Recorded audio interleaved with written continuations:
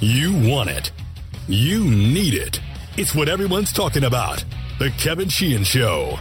Now, here's Kevin. All right, I am here. Aaron is here. This show's presented by Window Nation. If you're in the market for windows, call 866-90-NATION or go to windownation.com and tell them that we told you to call. Cooley's going to call in here shortly. Andy a little bit later on. And we will do some other things that aren't Case Keenum related, including a free agency plan that I had worked on this week. And by the time we get in here Monday, it's very possible that there will already be news about free agent commitments and signings that will take place at the beginning of free agency, which is Wednesday. But the negotiating quiet period, or whatever they call it, actually begins on Monday. Well, we're here today and getting the podcast out a little bit earlier than normal because of the news that broke yesterday afternoon that Case Keenum had been traded to the Redskins. I don't think anybody had Case Keenum. If you did, congratulations. Aaron, I'll be totally honest with you. I was prepared, or almost completely prepared, to come in here this morning and say that the Redskins had had conversations with both Ryan Fitzpatrick and Teddy Bridgewater and were choosing between which of the two paths they would go down, that it was going to be Fitzpatrick or Bridgewater. I was waiting for one other call, and I hadn't gotten it yet, but I was pretty close to having, every once in a while, every once in a blue moon, I'll have something, some news. And I was pretty close to saying the Redskins are going to sign, when free agency begins, either Ryan Fitzpatrick or Teddy Bridgewater. I'm glad that the Keenum news broke yesterday so I don't look like a fool after the fact. But I actually do think that they've talked to just about everybody with respect to trying to solve this quarterback situation that they are in.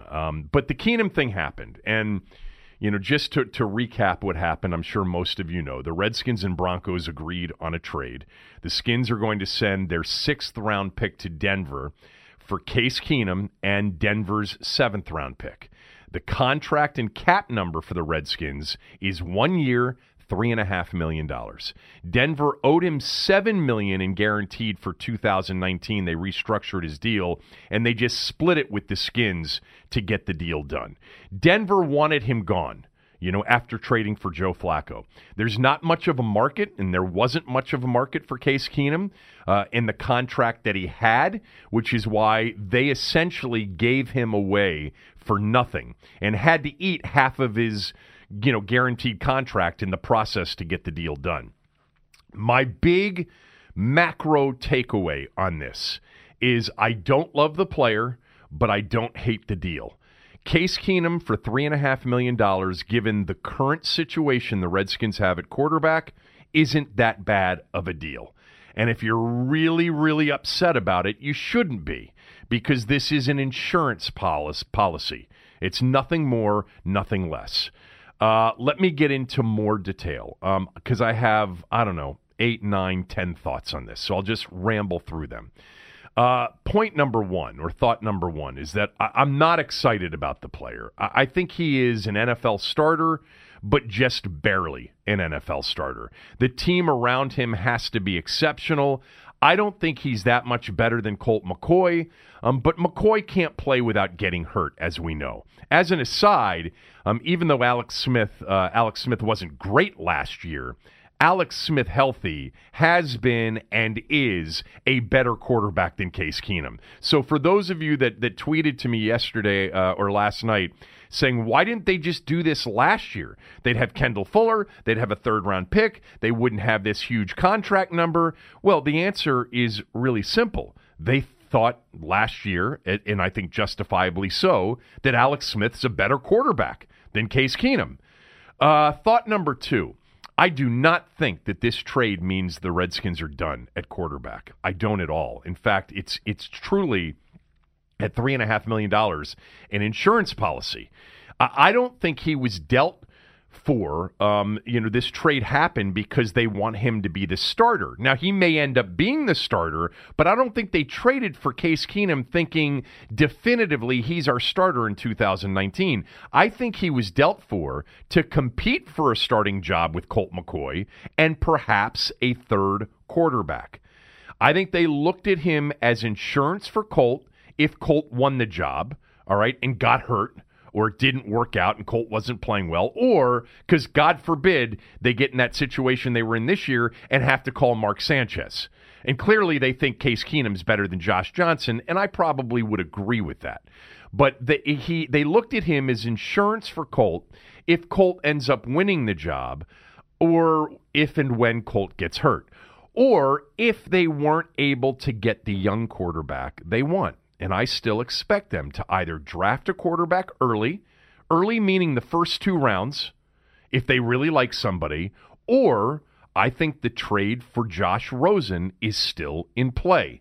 If they are interested in Rosen and they can get him for something other than number 15 overall.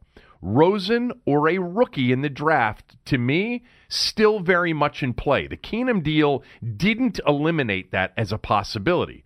This is sort of my option for, Aaron, with Tommy the other day, where I said veteran quarterback and you draft somebody. Mm-hmm. Now, I didn't know that the veteran quarterback would be Case Keenum and come via trade, but really, for all intents and purposes, it's not really a trade. You swapped a 6th and a 7th, and you're paying him $3.5 million. It's not. You didn't really give up anything in compensation, and you're paying him what you'd really probably end up paying someone like Josh McCown or Brock Osweiler. Right. You wouldn't be able to get Ryan Fitzpatrick for $3.5 million. You wouldn't be able to get Teddy Bridgewater for $3.5 million. So it's not really my option for. Actually, it's less than the option for. The other day, if you missed it, we had like 5 options on quarterback things, and option 4 for me, that's the way I thought they'd go, was a Ryan Fitzpatrick, and then they would also draft somebody, or potentially still trade for a Rosen, but more likely than not draft somebody. So the net of this particular point that I'm making is the trade for Case Keenum does not mean the Redskins are done at quarterback. Now, you got to look at their salary cap. The Redskins now have $20.4 million into Alex Smith in 2019. Colt McCoy right now is going to count $3.4 million next year. Case Keenum's going to will count $3.5 million. So Smith 20.4, McCoy 3.4, and Case Keenum 3.5. So right now they've got $27.3 million in 3 quarterbacks, counting against their 2019 cap. The salary cap in 2019 went up. It's going to be $188.2 million. So their quarterbacks right now account for 14.5% of their cap. Just so you know, if the Skins traded for Josh Rosen, he would count for $1.2 million against next year's cap. That's it, $1.2 million. A rookie in the first or second round isn't going to be much more than that.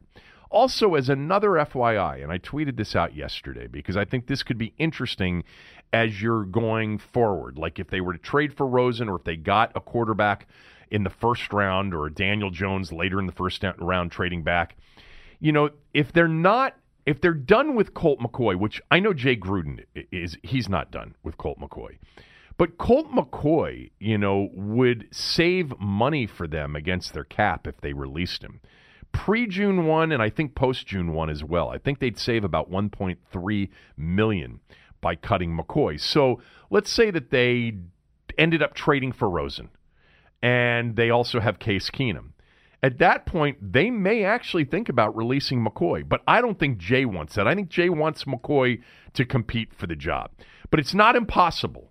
Let me just mention that. It's not impossible that we could get to, some point in the spring or early summer and McCoy could be released. Now, the next point. While I don't think this move was the last move at quarterback, and I don't. And I think that's really important. And I think most of you figured this out. A lot of you didn't figure this out early on, but I think most of you figured out once you saw the $3.5 million number on Keenum that the Redskins, more likely than not, are not done at quarterback. Now, they may not have a choice, meaning the Cardinals may not trade Rosen, or the Redskins aren't willing to give up enough to get Rosen, or the quarterback they want in the draft they can't get because he's gone, or they'd have to trade up to get him. So it's still possible that they won't add another quarterback but I think their choice will be to try to add another quarterback. But the one thing now that is completely off the table is Ryan Fitzpatrick and Teddy Bridgewater. Those two are no longer an option. Case Keenum is the veteran starter or backup for Colt McCoy that they have decided on. More likely than not, the reason for it is because he is cheap. Next point.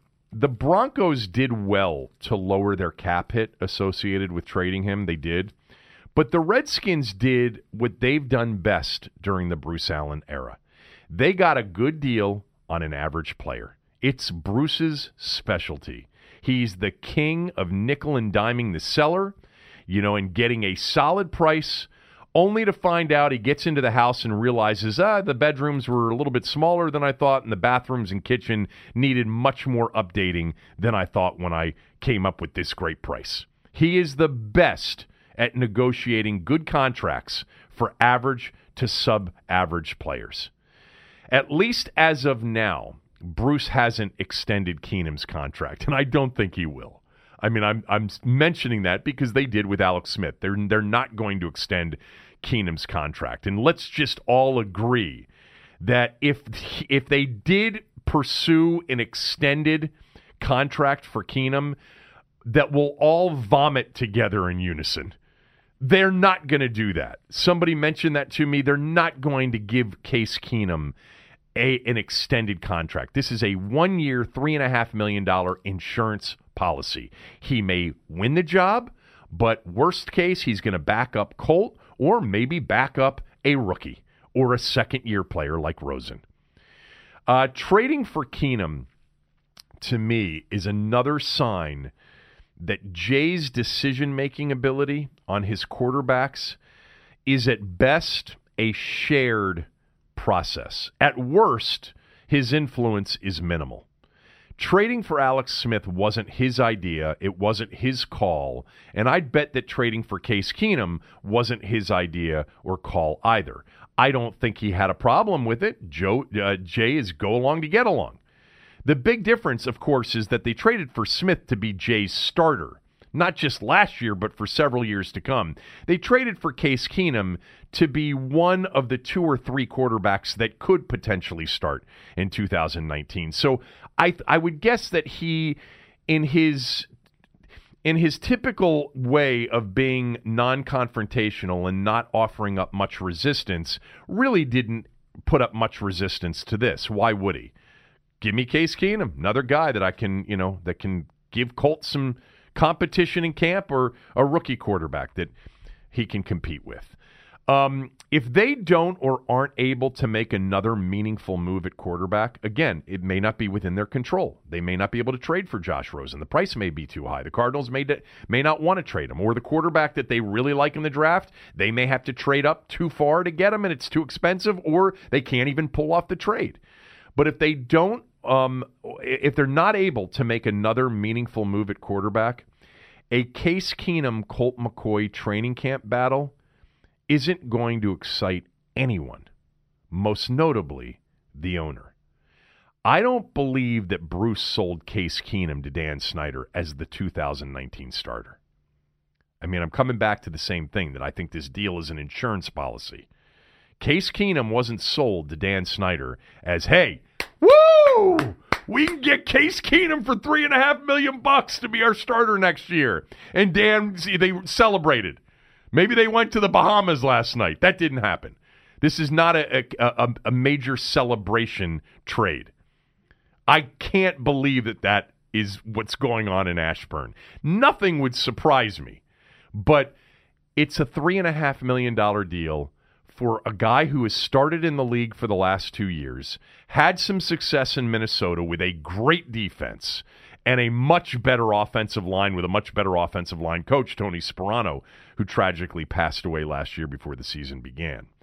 But this is not going to thrill anybody in marketing, in ticket sales. Case Keenum's not going to sell one ticket. Dan Snyder, I think, knows that. That's one of the reasons I think big moves are still to come. I still think Dan wants action. Whether it's a quarterback or whether it's somewhere else, he still wants the action. You know, if they were able to pull off a deal for Antonio Brown, and how about the way that played out last night? Ian Rappaport reporting that a deal was done with Buffalo, and then Schefter pulling back on that, and who knows? I mean, Brown apparently doesn't want to play in Buffalo and nixed that deal. Shocker. Now, Diana Rossini, I believe it was Diana Rossini who tweeted out that the Redskins are out on Antonio Brown. Yeah, I believe, I can't remember who it was. One of the other national reported that Redskins, along with a couple other teams, had backed out. I don't believe that they're totally out on Antonio Brown. Now, the only reason they would be out is if Antonio Brown told the Redskins the same thing he told the Bills, which is, I don't want to play for them. All right, and I'm not going to sign a deal. I'm not going to report, and I'm going to be a pain in the ass. And you know what? It's possible that he said that about the Redskins. There may be a few teams that he's willing to get traded to. It's amazing. He's under contract, and he's dictating trade terms with his team. If I were at Pittsburgh, I would really, I've said this since the jump, they should be doing their best to try to keep him on that roster. Well, what leverage does he have? Well, the leverage of holding out, I guess. That's fine, but this isn't a Le'Veon Bell situation where, like, he gets fined if he doesn't. He's under contract. Right. But apparently, according to reports, if you can believe them, because right now, no one had Keenum, nobody had Antonio Brown to Buffalo, and then as it turns out, it's because Antonio Brown wasn't going to Buffalo. But Ian Rappaport thought he was going to Buffalo. But Antonio Brown, if you believe the latest reporting, is he doesn't want to go to Buffalo. But I would guess that the Redskins, if the price got to a level that they could deal with, I still think that Antonio Brown is exactly what Dan Snyder would want. He needs, he's going to need something to divert everyone's attention away from what will be, at this point, an uninspiring quarterback training camp battle. No one's getting excited about Keenum and McCoy. That's why I'm convinced that they are going to try still to either trade for Rosen or draft a quarterback early. Early meaning the first 2 rounds. But anyway, last thing on this, too, is that a lot of you had suggested on Twitter to me, and maybe it's because this was reported, and if it was, I don't know who reported it, so I'm sorry. But suggested that this was the first step towards a bigger trade for Josh Rosen, that somehow the Redskins were then going to use Case Keenum as packaged with a pick to Arizona for Josh Rosen. I may be missing something here, and I said this on Twitter. Most of you agreed with me. I don't understand why the Cardinals, if they wanted Case Keenum, wouldn't just go to Denver and deal with Denver to get Case Keenum. There's nothing about that makes sense, that the Redskins would trade for Case Keenum and then use it as a chip to get Josh Rosen. I mean, he might end up being in the trade potentially, but it wouldn't be like you say, it wouldn't be a chip. There's the reason people think this is because there's a relationship between Kingsbury and Case Keenum when Case Keenum was the quarterback at the University of Houston. But so why wouldn't Kingsbury just call Denver up and say, "Oh, the Skins are offering a 6th and a 6th. We'll give you a 5th, and we'll swap that with your 7th." I mean, if they really wanted Keenum, but why would the Cardinals really want Keenum? Keenum isn't a quarterback that's going to back up Kyler Murray. He'd be a backup to Josh Rosen, but they could have just gotten him directly with Denver. So, again, I could be missing something there, but I'm not. I don't think I am. Anyway, look, the net of it is, again, my takeaway on this in one sentence is I don't love the player, but I don't hate the deal. It really is truly what Bruce Allen does better than anybody else in the history of this organization under Dan Snyder. He gets average players for good contracts. He's able to figure out a way to maneuver, to negotiate, to get a really good contract value on a really average to subpar player. It's what he's made a living doing here in Washington. And we know that this doesn't work, and we know the way that Vinny and Dan did it together for 10 years doesn't work. But I'm not excited about Case Keenum as the starting quarterback. If he beats out Colt McCoy, and those are the two vying for it, and there's not a third quarterback that has a chance. I mean, there's a chance they could draft a Daniel Jones at the end of the first. They trade back, they get Daniel Jones, but Daniel Jones isn't ready to be the starting quarterback in 2019. He's the developmental. He's the quarterback for 2020, 2021. That's possible, but the Redskins, I still think, have another move. I think there's another move to be made. I don't think the Josh Rosen thing is dead, and I certainly don't think drafting a quarterback early is off the table. And again, they've got 14.5% of their cap right now taken up by three quarterbacks. If they added a fourth, remember they would have four potentially: McCoy, Keenum, and a young quarterback. The fourth is Alex Smith in his contract.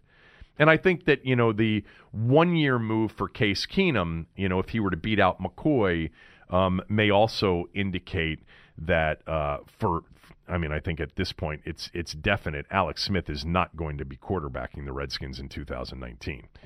And if they draft a young person, it's even further confirmation that he's probably never going to quarterback the Redskins again. Okay. That's it. Keenum, McCoy. And we're still going to be talking about Rosen, and we're still going to be talking about the draft and the possibility that the Redskins draft a quarterback high in the first or second round. To me is, you draft a quarterback in the first or second round, especially where the Skins are picking in the second round, you are drafting the quarterback you think can potentially start sooner or later. But you expect that quarterback to eventually start. When you start taking a quarterback in the third, fourth, fifth, sixth, seventh rounds, you're talking about truly a developmental quarterback that you hope can develop into a starter one day. But that's not why you don't anticipate that, or you're not counting on that. Let me say it that way. You're not counting on that. You draft somebody in the first or second round, you are counting on that person becoming your starter at some point.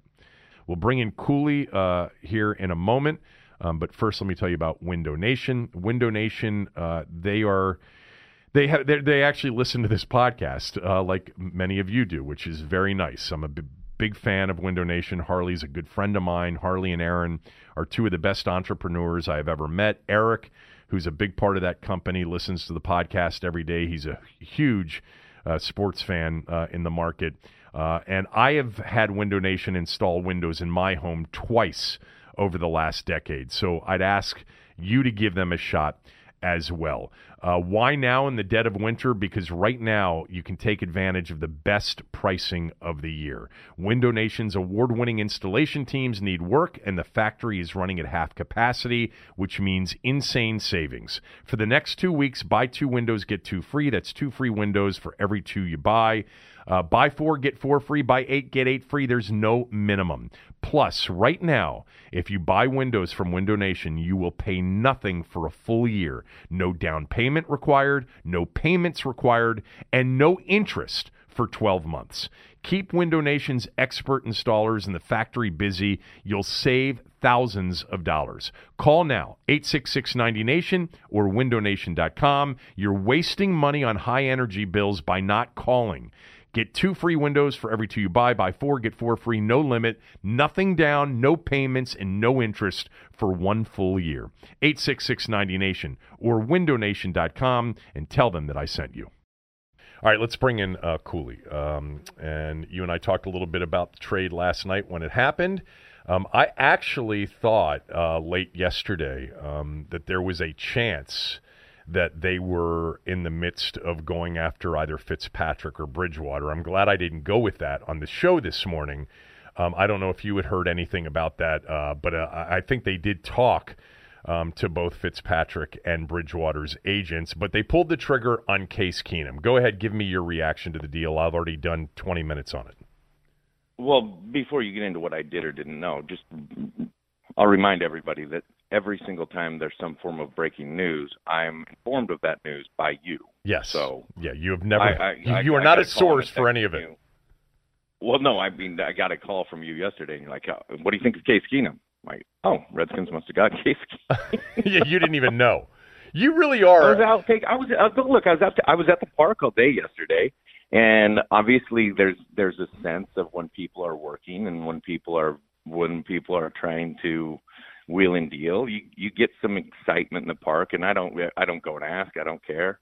I mean, I'm spending the next 3 months installing an offense that I'm going to put together on film. That's what I'm doing. I don't care about the breaking news. I care, but I don't care about having it or understanding it first. So, who are you installing an offense for?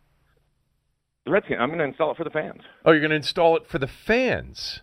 I love it. Like a coach, like a coach would teach the players the offense. It's not any kind of proprietary information. I'm going to start with all the formations and motions and looks, and we'll start getting into plays and get to 2-3 minute videos of here's 2 slants on this side and a slant and a flat on this side.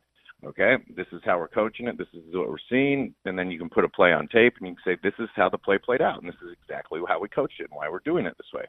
And so that's kind of my next 3-month project over there at the park, because I want to be as far from breaking news as possible, right, as I work out of Redskins. Totally Park. Useful for you to be doing it for a podcast instead of for an actual team, but that's a discussion for another day. Let's get to Case Keenum.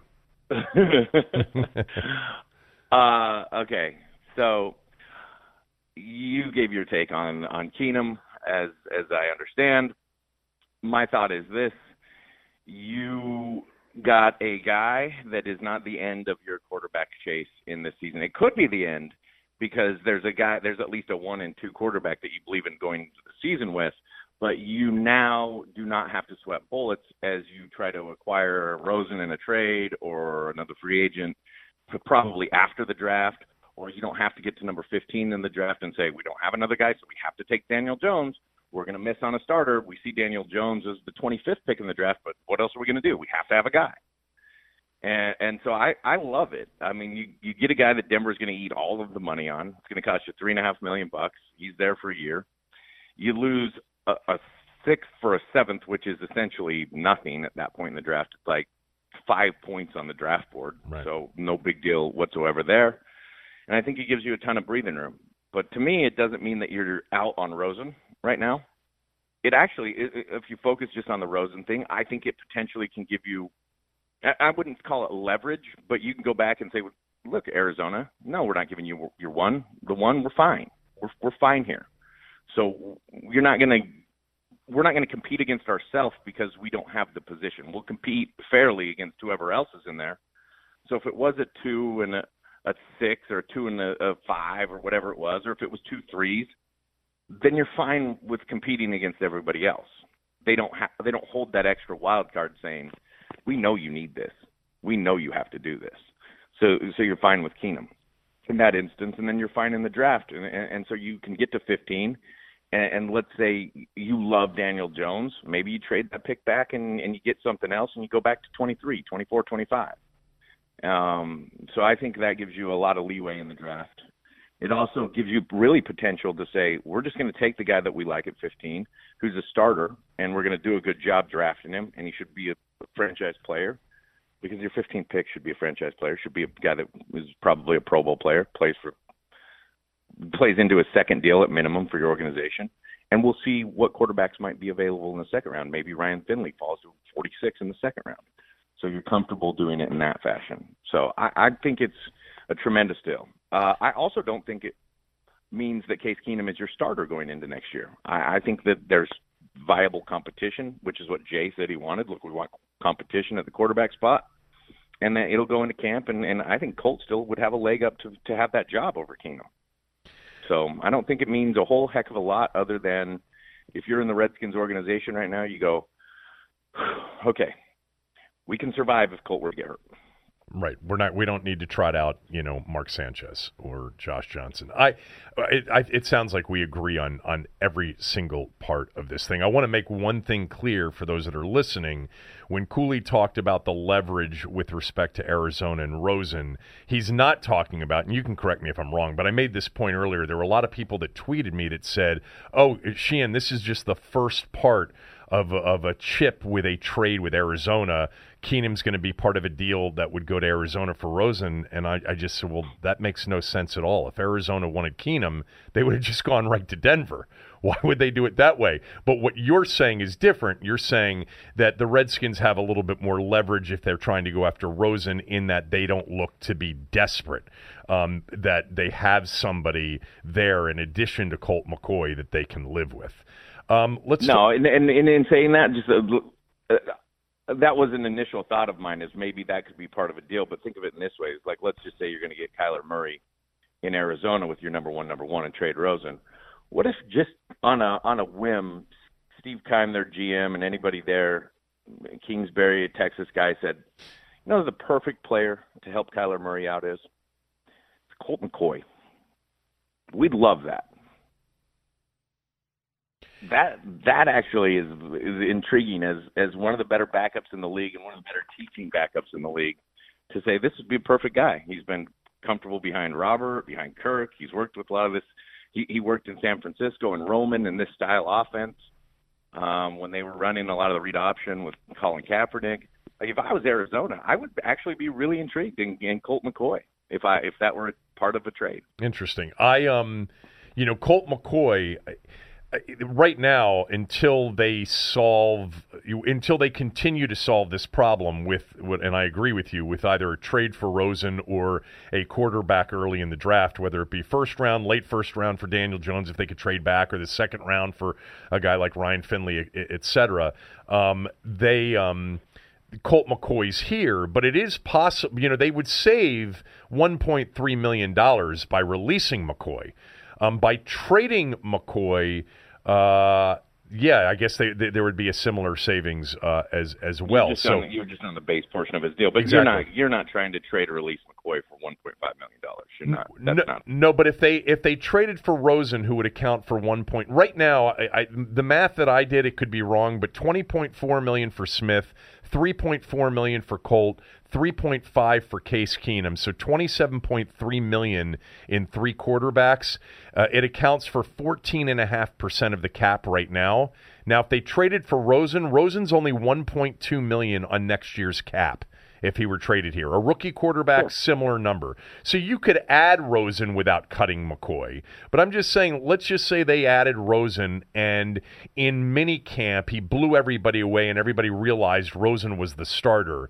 You could potentially release McCoy.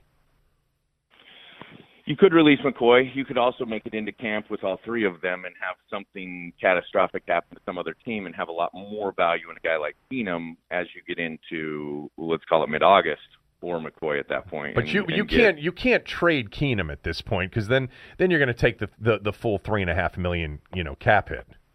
I mean, you wouldn't want to do that at this point. It just depends on. Yeah, no, you wouldn't want to do that. No, I'm with you entirely, but it just depends on where you're at. I mean, let's say Kirk Cousins got hurt in Minnesota mid-August, and Zimmer went, we'll give you a third for a guy that we know we can win with. Right. You would do it for that for $3.5 million. All right, tell us your opinion on Case Keenum, the quarterback, and then extend it out to, let's just say it comes down to, and I think you and I both think there will be a third quarterback involved, but if it came down to Keenum or McCoy, your first gut instinct on who would win that training camp battle. So my thoughts on Keenum, one, I think Jay's involved based on the timing and how it plays out. He's involved. He's right now scouting all the free agents. That's what the coaching staff's been involved in, is free agency and all the potential guys that they could have. So and this quarterback issue's been an issue. So I think Jay's been looking at him. I think everyone's probably in agreement. I would bet you that Jay went and spent a lot of time or talked to Zimmer quite a bit and what Keenum was in Minnesota, which was a very good player. It was also a guy that had Stephon Diggs and Adam Thielen, or Thielen like Jay likes to call him, and Kyle Rudolph, and a pretty good running game in that year that he was there. So you get a sense of what he can do with some talent around him.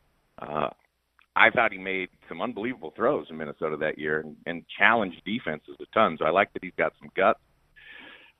I look at a guy that's had to play in about 4 different offenses in 4 years, and I got to remember, I said this about Tyrod Taylor. I said this about all quarterbacks that have been other places. And there's a reason that they've been to 3 or 4 other teams. Right. There just is. I haven't spent very much time watching what he did in Denver last year. That'll be obviously my project today, is to see what his year in Denver was compared to some of his year in Minnesota last year. And I'll be interested in that. But I think he's a guy that can make some plays. I think he's a guy that can that obviously you've seen take a bunch of risks that maybe you don't necessarily want a guy to take some of those risks. He's a little undersized, but man, we watched him play a bunch with Minnesota. He's got some stuff to him in the pocket. He's got some charisma to him as a player. I think he's got some leadership. I like him. I don't think he's your answer long term. I mean, Elway did last year. Is he better than Colt McCoy? A healthy Colt McCoy if McCoy stayed healthy? What's amazing, I think they're really comparable. And I would bet you, to answer the second part of your question, that Colt will have the leg up in training camp in terms of winning that job, because Keenum's deal doesn't dictate that you have to play him. And Colt's been a part of this offense and this system forever, and everybody knows how his relationship with Jay has grown and what Jay thinks of him and what the team thinks of him. I think Colt's still got the opportunity to start. And it's actually interesting as I think of it, not having to pay him a bunch of money if Jay's involved is a great way for Jay to say, I can still give my guy an opportunity.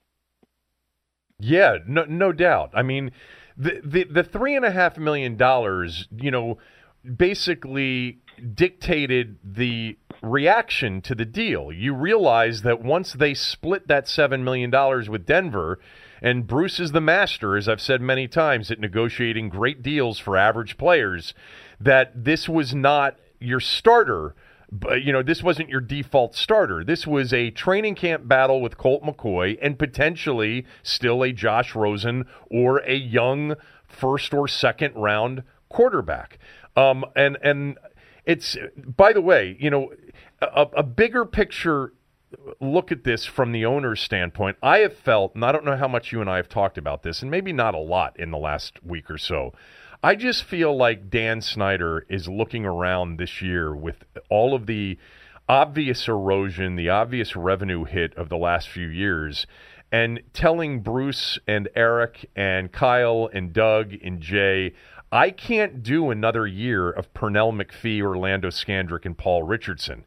I have to have something that I can move, that I can sell, that I can market. We need a jolt here. And Case Keenum isn't the jolt.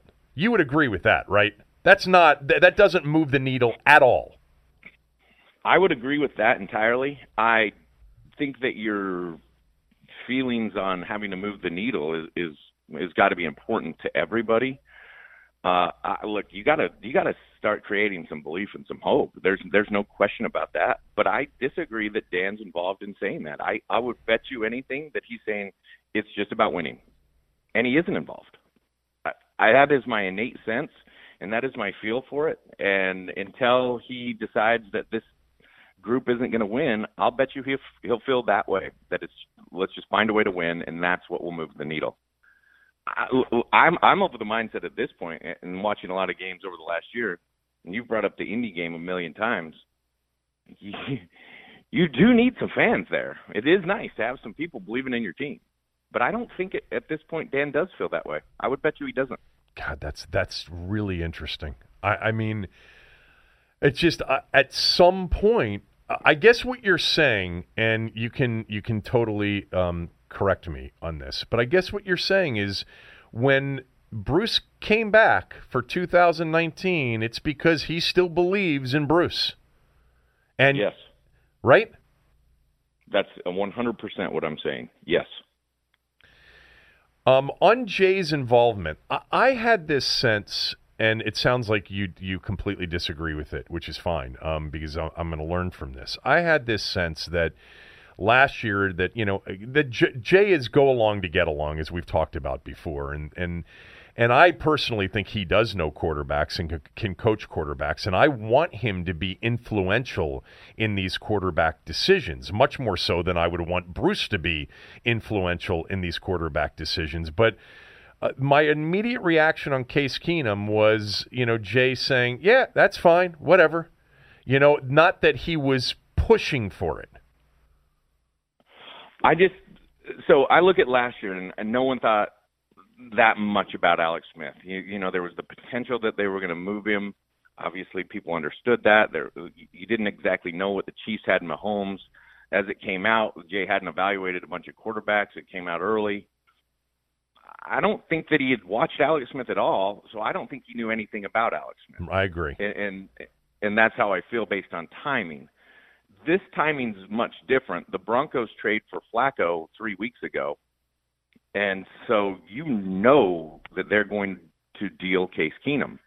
So I think Jay had a lot of time to look at Case Keenum, and I would bet you he was at least a voice in that room in terms of how you felt about Case Keenum and what you wanted to do with him. To take it a step further, and I have no clue because I'm with you that Jay's been go along to get along on a lot of these players for a long time. If I am in what is perceived as my last year as a head coach, the go along to get along is out the door, man. It's out the effing door. I want my guys. I want to do it. I want to take a shot. I want to try to do everything I possibly can to say, I'm the head coach. We're going to do it my way this time. Or you know what? Fire me if you don't want to do it my way. I would do that if I were him. I don't know if he's doing that, but it just seems like the natural response, to your back against the wall a little bit. Okay, it makes sense to me. The one thing, well, let me just add to that. He believes in Colt McCoy. I still believe that he wants a shot at a season with Colt, even though it seems impossible that Colt could play 16 games based on his injury history. But that comment alone last week on the question about why do you believe so much in Colt McCoy, and he said, I could be ignorant on this thing, and then he went on and on about Colt McCoy. Case Keenum is acceptable to Jay versus a Teddy Bridgewater or a Ryan Fitzpatrick, because if you were to sign Ryan Fitzpatrick's coming in to start. He's going to be your starter, and you're signing Fitzpatrick, by the way, to a $6, $7, $8 million deal potentially for 1 year. He's your starter, so perhaps Keenum for Jay was a better path to go down because that means Colt still has a legitimate chance if he beats Keenum out to be the quarterback. I think Keenum would have to vastly outplay Colt in training camp to get the starting job, and I think Colt would have had to vastly outpay Fitzpatrick, depending on. That's my point. So Keenum was the preference. It'll be interesting what Fitzpatrick is going to dictate and where he falls. If he falls after the draft somewhere, it might not be $6, $7, $8 million. I think seven's probably in that ballpark. But who's going to sign Fitzpatrick? It depends on what you're signing him for. To your point, that's the important point that you made. If you're signing him to be your starter, then he probably will get $6, $7, $8 million. If there's no starting job available and you're signing Ryan Fitzpatrick to be a backup, which is, by the way, what he was in Tampa behind Jameis Winston, then you're not paying that much. The point I was trying to make is that for Jay, go along, get along, Jay, Keenum is a better path for him because if it had been Fitzpatrick, then he's got to start Fitzpatrick, even if he loves Colt and wants Colt. In this particular case, at $3.5 million for a sixth swapping with a seventh, it's a training camp battle. And to your point, and I don't disagree with you, Colt likely has the edge going in, and he can, and everybody can live with that. Other than I disagree that signing any quarterback dictates that they're the starter. Just looking at if I were the head coach and I knew, I had this innate feeling in my gut about Colt McCoy. If I paid Fitzpatrick $7 million and this is my last year, I'm going down with my guy. I know, but that's my point, that his influence came in the form of going down the path of the guy that wasn't going to be identified as the starter.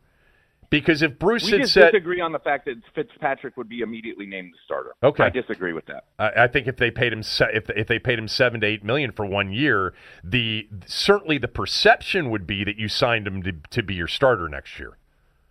Yeah, and then a lot of times perception's reality. Just in this case, I don't see that perception as reality. Okay. If it were me, I'd say, yeah, thank you for getting a great backup and a brilliant guy. I think Jay would love Fitzpatrick. I mean, Fitzpatrick's a good dude. The guys all like him. I think he'd be fine.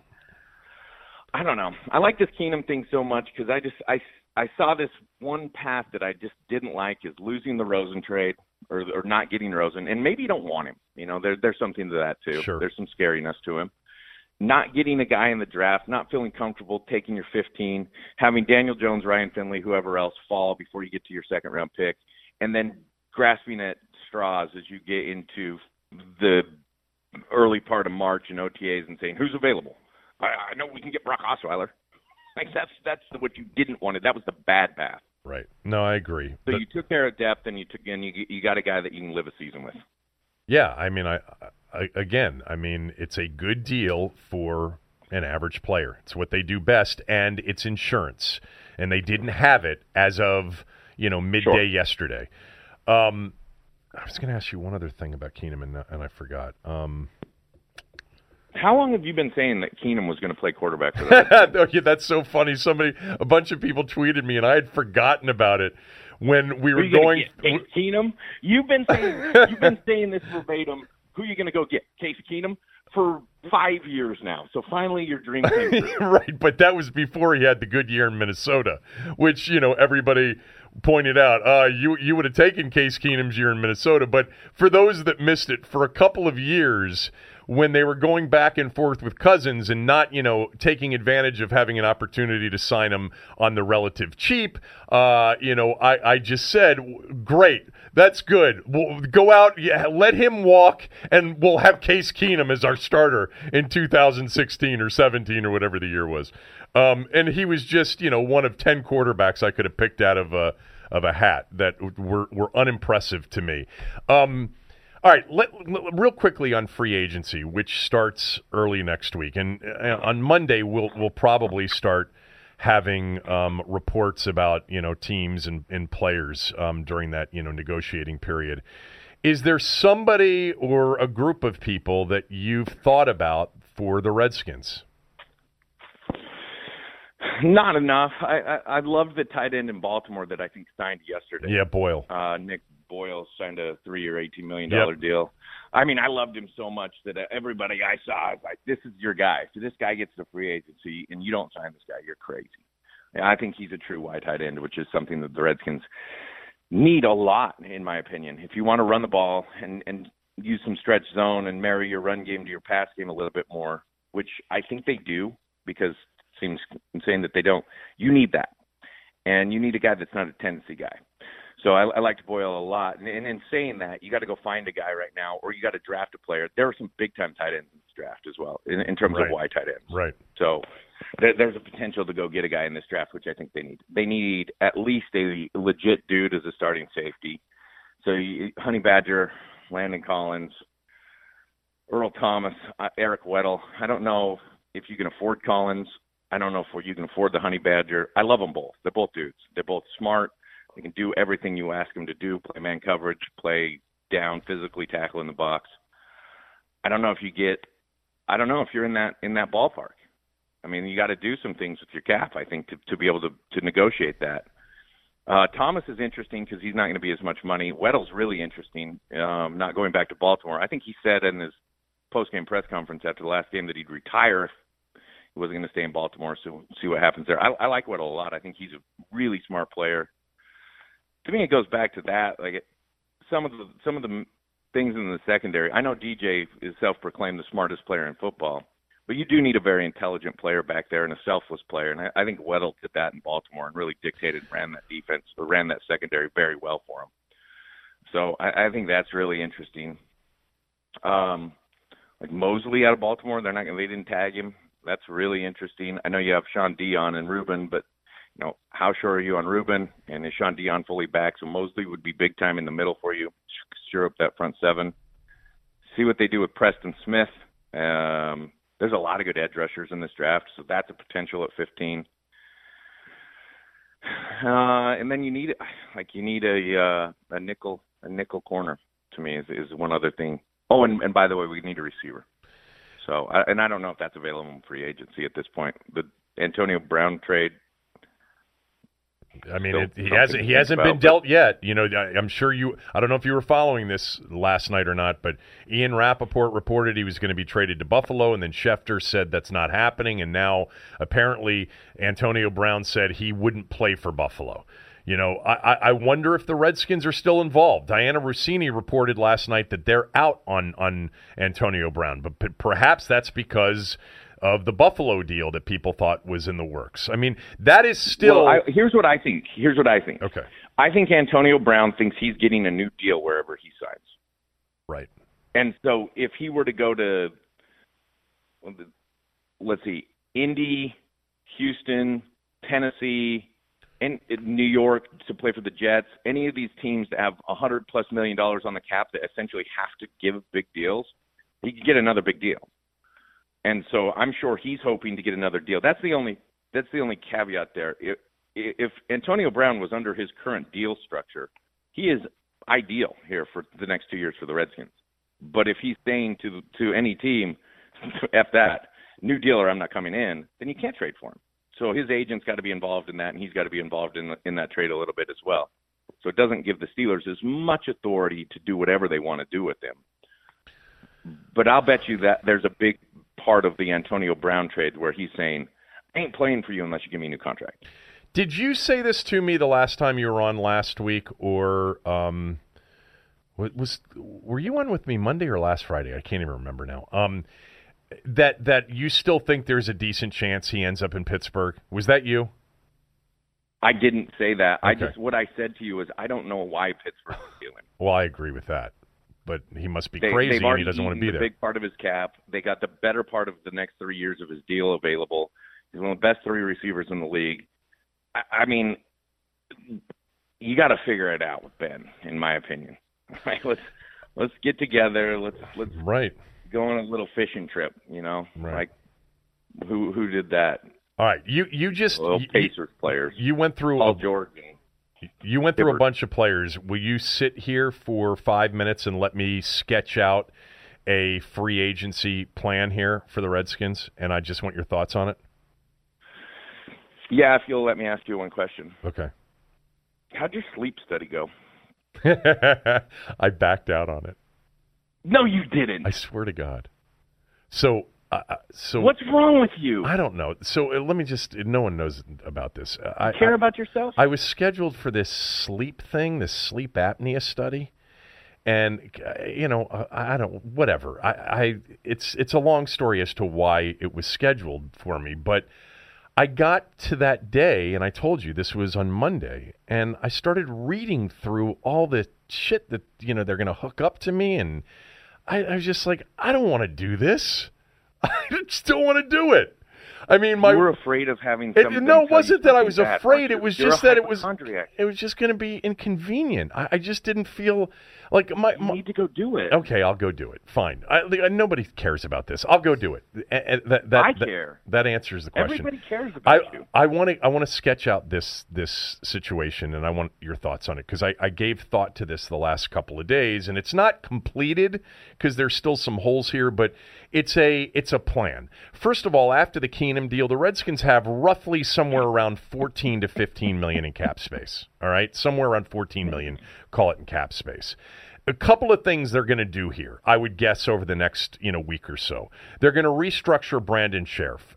By the way, if they don't get Sheriff restructured, it's not a good sign because it means that Sheriff wants to be a free agent. Now, the Skins can always franchise him next year, but I hope that Brandon Sheriff wants to stay here, and I hope they can restructure Sheriff, get that deal done. I think, and I had J.I. Halsell on the show the other day, he's going to get $11 or $12 million a year. He's going to get a 5-year, $70 million deal. Do you agree with that? Yeah, but 5 years, $11 million a year isn't 70. 12.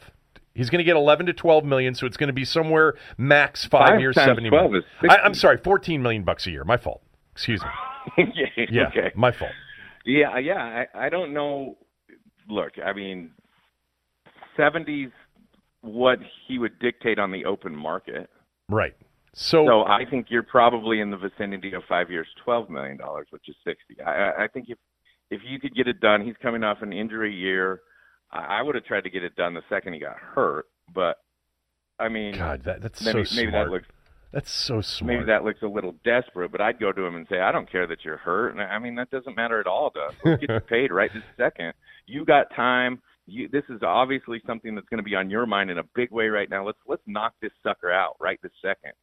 And let's bring you in, and let's bring your agent in, and let's spend a day together. Let's go to Bonaratti's and have some dinner and talk this out and get your deal done. And I would have knocked it out right that second. So, but I still, you realize that open market doesn't always dictate. Zach Martin's deal is for $14 million a year. All right, Norwell was $13.3. Yeah, and he was a free agent. So you got to think it's lower than the open market guy.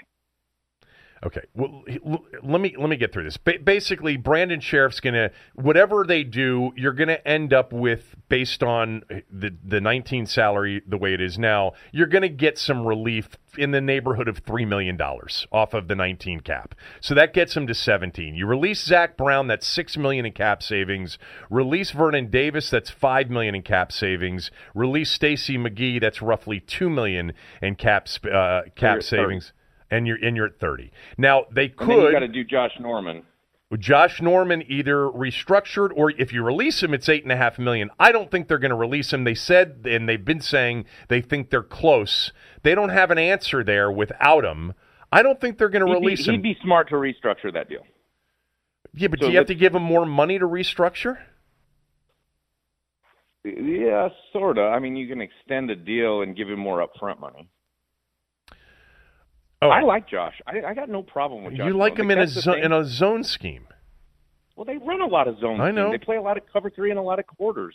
I just don't like him. I just don't like him playing star coverage in tight split receivers and third downs. So you get your best receiver and you put him in tight split. I don't like that. I mean, he was. I like him against bigger guys. Like I think he was okay against Julio Jones. I know that sounds crazy, but I think he was okay in that game against Julio. Gave up a couple things, but against bigger guys, I think he's fine. It's those quick in-breaking routes that he struggles with. All right, let's just assume for a moment that they don't do anything with Norman's deal, and but you get to 30. But you get to 30, and maybe with a couple of other things, Mason Foster is still a potential release, isn't he? At $2.5 million. Yeah, I think that's like $2.5 million. Couldn't you're probably not going to release. You can't just release every other inside linebacker because what's Sean Deion Hamilton, Reuben Foster, and Josh Harvey Clemens. So you're going to have to acquire somebody else there or draft somebody. Okay, Jordan Reed, can you restructure him to save some more money? I wouldn't restructure if I was Jordan Reed. All right, so let's work with $30 million. All right, and let's just say somehow it's somewhere around $30 million. All right, we both agree that they're not done at quarterback, but drafting a quarterback that's insignificant. Here's what I have. First of all, I would like them to re-sign Jamison Crowder. If they can get Crowder on the cheap, and I'm wondering after a year in which he missed 7 games, caught just 29 balls, if you couldn't do a short-term prove-it deal with Crowder to put Crowder into a better position a year from now to strike free agency gold. Do you think he's going to get a big deal? I think he's going to get more than you expect him to get. You don't think the Redskins could sign him 1 year, $4 million? No, I think he's getting at least $8 million a year. Really? Yeah, okay. His film. I think he was asking for a lot more than that before the injury, but I think some of his 16-17 film, plus some of the stuff he did this year when he came back, is going to dictate that he can win underneath, and he's got a lot of speed. And I think it's going to be tough to do Crowder in terms of a team-friendly deal. I think you're going to have to pay a little bit for Crowder. And also keep in mind, the open market for wide receivers is not good right now. No, you're right. You're right. There are not a lot of guys. Crowder might come in the top 4. Does come in the top 4. Okay. That was the first step in terms of signing players, is to try to figure something out with Crowder. I know you're a big believer in Quinn, and I know Jay's a big believer in Quinn. But Crowder's more proven, and Quinn's also it doesn't been mean injured. You give away good players. I can like Quinn all I want. You still want as many talented players on your team, and Jameson is one. So I like Jameson. All right, Landon Collins. You have a need. He's a reported very good teammate, leader. We know how good of a player he is. And in this particular market, this is my view, to shoot it down, if you will. With all of the safeties that are out there, a crowded safety market, as much as we've ever seen in free agency, I mean, there's a chance that he's not going to get what he wants. I mean, if you could get him 4 years, $44 million, $11 million a year, 20 of that guaranteed, you fill a major need with a quality player, quality leader, quality person. I've got more things to come here because I think the pass rusher is more important than Landon Collins personally. But if you could get him at 4 for 44, would you do that? It also goes into that shoot the moon theory on Alabama players. You are essentially going to put together the entire Alabama defense in 2016 because he's part of that defense as well. So I got to assume if they, based on their desire to build that entire Alabama defense, which I mean, it was one of the best defenses in the history of college football, and I think they're amazing. I would bet you he's their number one priority. You do? Okay. That would be my thought. And I'll bet you, like, you got John Allen and Deron Payne and all these guys that are like, please go get Landon Collins. And then Landon Collins is a dude, man. He's a good player. I like Landon. What about the possibility that they are stubborn on the HaHa Clinton-Dix deal and they don't want to look bad for giving up a fourth for him and they re-sign HaHa? Well, I mean, I guess one doesn't necessarily preclude the other, right? It's possible you could sign both.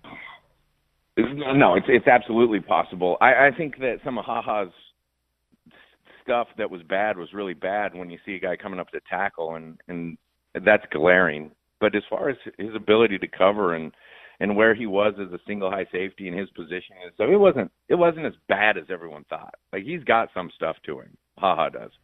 He also is a good teammate, smart player, works with everybody. Oh, yeah, he's part of the Alabama defense from whatever. So it's essentially like your goal of putting together 11 guys that say Alabama, that adds to that. Right. We actually joked about that a couple of years ago, and it's crazy. I know. True, but you're not going to overpay HaHa. I know that a lot of people had a problem with some of the missed tackles and some of the stuff, but there was some things that he did that you feel comfortable with. All right, two more names for you. Za'Darius Smith, Baltimore. I loved the Ravens defense, and he is an edge rusher. He's a complete 3-4 outside linebacker. He's 25, 26 years old.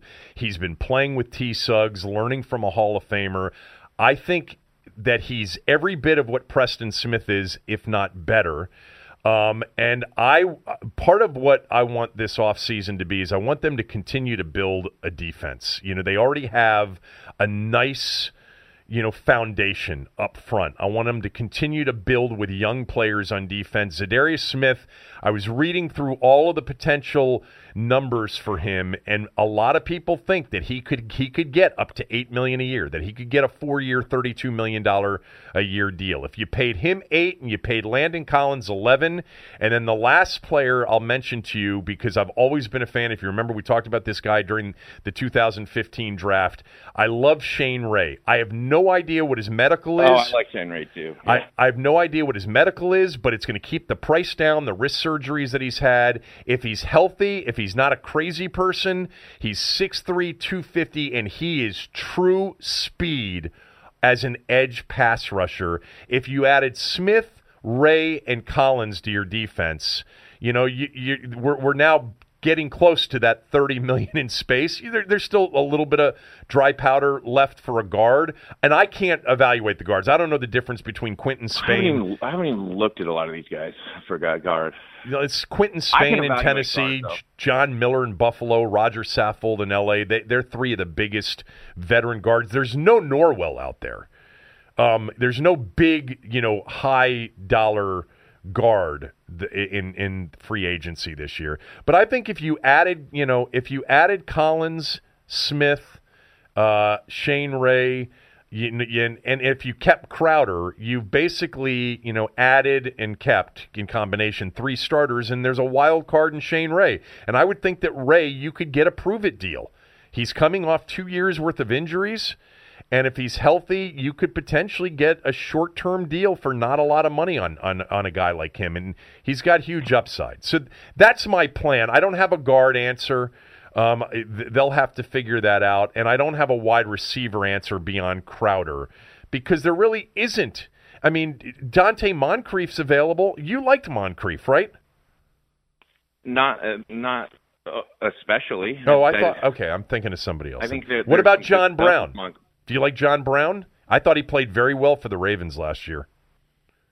Yeah, John Brown was so good for the Cardinals for a couple years, and then was so bad for the Cardinals. And then how do you play well for the Ravens last year, anyways? I mean, he did when Flacco was a quarterback. He made some plays early. Yeah, there's no doubt about that. I like John Brown. I think he's a good player. You'll be surprised what a guy like Zadarius Smith gets because you were surprised what a guy like Trent Murphy got last year. True. So that's the kind of like that young talent edge rusher speed guy. It might be $8, $9, $10 million a year, but there's going to be some incentive to that too. Like if Zadarius Smith were to hit 10 sacks, there's going to be some upside. That's the kind of deal you'd get with Shane Ray as well, is playtime incentive combined with production incentive, especially on those prove-it type of deals. Preston Smith, for whatever reason, is going to get paid. Not for whatever reason. He's going to get paid more than I think I'd be willing to pay him. And it's crazy because his health and durability is phenomenal. It's just his production's down. And his agent and that whole camp's going to say, look, how many pressures have we had over the last couple of years, and how many things did we do in the run game over the last couple of years? But for me, I'm going to say, what was your production there? And I'm going to watch a lot of that stuff and not necessarily want to pay over $10 million, which I think is what Preston's going to get. Zadarius Smith would be interesting. Shade Ray would be interesting. Again, the draft's interesting at that position. You can find some guys there. Yeah, definitely. I mean, at 15, there's a possibility of a true potential edge rusher. There also is a potential that there's a true edge rusher sitting there at 10, 11, 12. If Miami has to move up to take a quarterback or three. I mean, you look at their two corners going in the first 10 picks.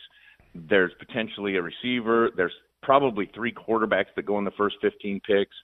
There's two D tackles that are going to go in the first 15. There's a lot of guys that could come off that. I mean, you're not going to get the kid out of Kentucky, and you're not going to get Bosa out of Ohio State. And you're not going to get Sweat at this point either. He's the guy that I've loved all year. I mean, his workout, it means that he's no worse than top 10, if not top 5. But there are 20 guys that are top 15 guys right now, and so depending on how it shakes out, the idea of a John Allen falling to you, who might have been a top 5 pick, is not out of the question. I agree. But here's the thing, Cooley. It could come in the form of a D tackle. So let's just say that, a Christian Wilkins or Quinnen Williams at this point isn't dropping. Apparently he had a ridiculous workout, and they all think that he's in a lot of drafts he's a top 5 pick. Right. But if it were a D tackle, would you feel differently if a John Allen type fell to 15? If a Christian Wilkins or a Cleveland, it's one of an Ed Oliver. Ed Oliver's probably going to be there because of his tape from last year at Houston, but I know what you're saying. Look, they're going to have Oliver was a top 5 pick going into last year. Number one at one point. He was elite. Yeah. I don't know, man. I like how many D tackles do you need?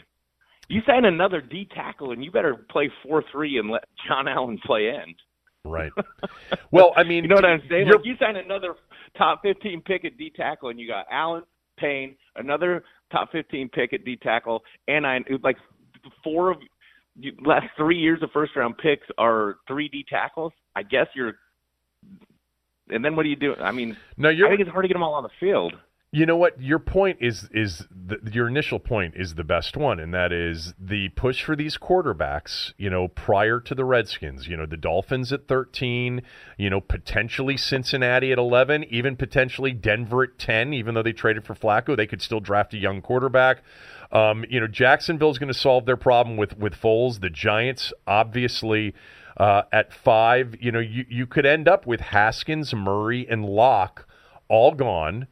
And who knows? Somebody at that point may really love Daniel Jones and find out that the Dolphins are in love with Daniel. The quarterbacks always get overdrafted. Four quarterbacks aren't going in the top 15. No, probably not. Jones and Finley aren't going in the top 15. Yeah. They shouldn't. You still think Locke's the second best quarterback in the draft behind Murray? Well, I mean, I think this is the crazy thing for me. Apparently, I love Locke more than anybody else. The biggest knock on Locke, as I've talked to people around the league, is that he throws way too much off his back foot. Well, you know what he does off his back foot? He drops freaking dimes over and over. I know he does. Throws strikes off his back foot. He's amazing. And then you have this knock that he didn't play big enough in some big spots. His production was down a little bit. Like, do you know what it takes to win against Alabama or have great production? All 10 of your starters are not as good as their 11 starters, their 10 starters. Best defenses in the country in that league. It's hard to produce sometimes in that league, and I saw him make big throws in big spots against big-time teams, which is not something I saw from Haskins. I saw Haskins make big throws against teams that they were better than, that they were more talented than. So, when you watch film, Kyler Murray's the best player on film. Okay, I'll do it like Charlie Casserly since he's so high on Murray. Okay, he can make all the plays. Okay, he's amazing on film, but that interview stuff is real, man. Yeah. Charlie wasn't making that stuff up. People are telling him that because that's real. You and I watched him do the Dan Patrick show. I've referenced this a bunch of times. That scares me to death, what he did on the Dan Patrick show. And I'll bet you sitting in a lot of meetings, it wasn't because he wasn't smart, and it wasn't because he's not a leader. It's because his ho-hum, I don't give an F, I'm the best, nonchalant personality comes across as alarming. I'm sure he can lead his team. Lincoln Riley came out and said he can lead his team. I think I would, if I had no questions, if I was the straight owner of a team, and if I wasn't getting fired, I'd pick Locke. Charlie, we all know Charlie and have known Charlie. Charlie's a responsible guy. He's not going to make that shit up for the purposes of a headline. There's no way. And Tommy and I talked about it yesterday. The criticism of him from a lot of people that just don't understand who he is. I mean, I totally believe that information came from somebody legitimate and it was real. I still also believe... He said it came from 3 teams. Right. I still also believe that the Cardinals are going to take Kyler Murray number 1 overall. I just don't... I do too, and I think that was a big part of Kingsbury and them getting Kingsbury, and Kingsbury loves him. And I have no problem taking Murray number 1, catering my offense to him and completely designing him around him and letting him lead in that fashion. I'm just saying, overall, if I wanted the guy that I believe is ready to play quarterback right now in the NFL on any level, I would take Locke. The thing is if you're a GM or if you're a coach and you go out and something happens where Murray's the next best player in the history of the league and he'll sell more jerseys and he'll be more popular and he ends up being way better than Locke, your job's over. You're done. Right. So there's a lot of that risk reward that falls into some of these players. But I'm in love with Locke. I think he's terrific. We'll see. I mean, you got to prove it in the NFL. We'll see. Lastly, actually 2 things. Number 1, did you know that there are 3 potential tight ends that could go in the first round, including 2 from Iowa? Have you looked at any of the tight ends yet? Yeah, the Iowa kid. Which one? Hawkinson? 38. Yeah, 38's is Hawkinson. 38's he's a baller, man. I watched the Missouri. I watched all that Locke stuff. Yeah. And so I'm watching the kid that wore 11, Kendall something. For 11. Yeah, from Missouri. I'm watching him on tape, and I think he can do everything. He's a good wide tight end, 6'6", like 270, can block.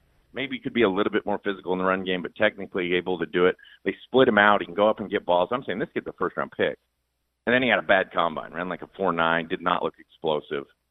So I don't know if that helped him at all. But you start watching those 2 Iowa kids, like Noah Fant ran a 4.50. He's a move guy, H-back type of guy. And the other guy can do everything. 38. He wore 38. Yeah, T.J. Hawkinson. T.J. Hawkinson. Kind of a dopey look, kind of an old It looks like you. Yeah, kind of awkward body. Yeah, I mean, seriously, when you watch him play, number 38 for Iowa, he plays like I do. He does. He does. He's a first-round pick. If he were there at 15, I think that's incredibly intriguing. I think that's a key look, I played tight end, but I watch a lot of Jay's offense and I watch a lot of this offense. I think it's a key need in our offense is to have a legit, no tendency, on the field, 95% of plays, wide tight end who can do what you want him to do and also be involved in the pass game. I loved that kid. So, and there were some other good players. There's a kid out of Stanford that I thought was a good player. There's some H-back types guys that I wouldn't draft because of Reed. But this is a good class for tight ends.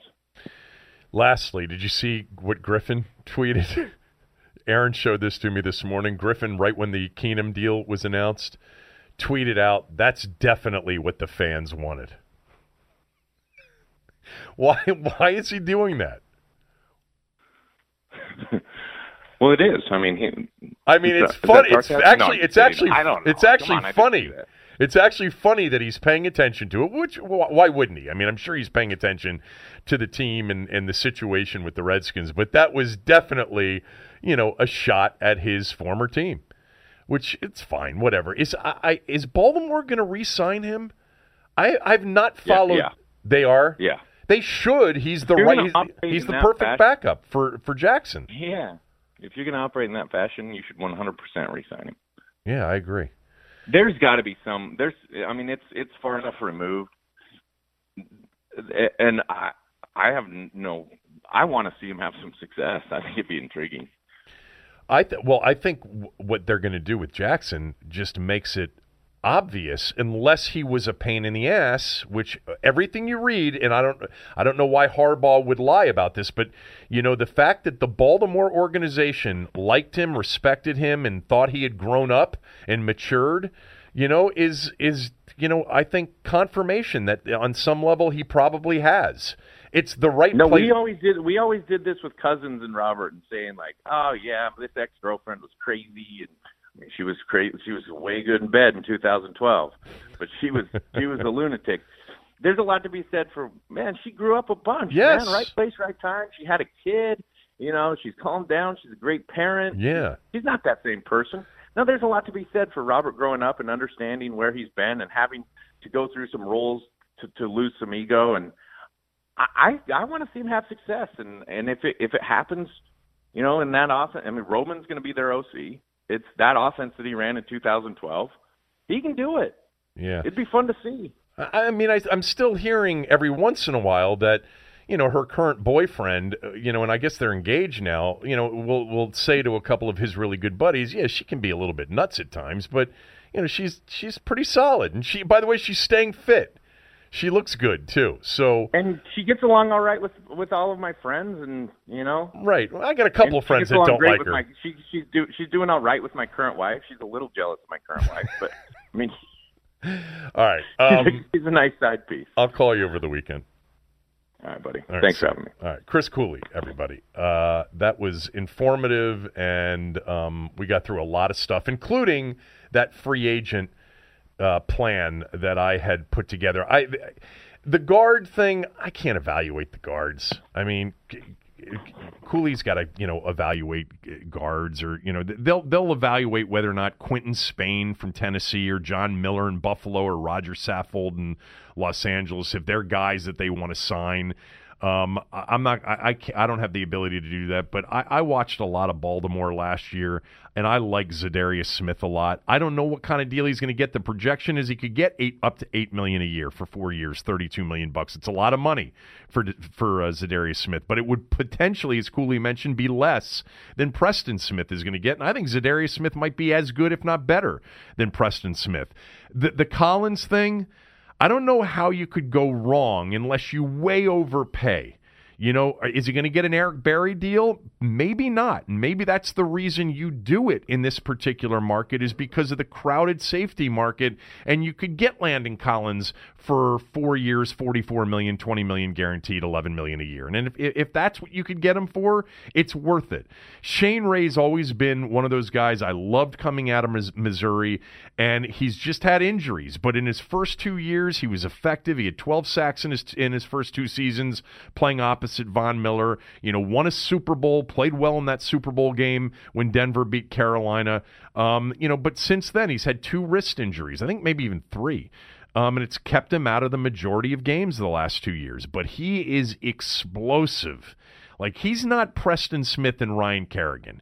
If he matures and he stays healthy, he's the guy that would put fear into a defensive coordinator off the edge if he reached his potential.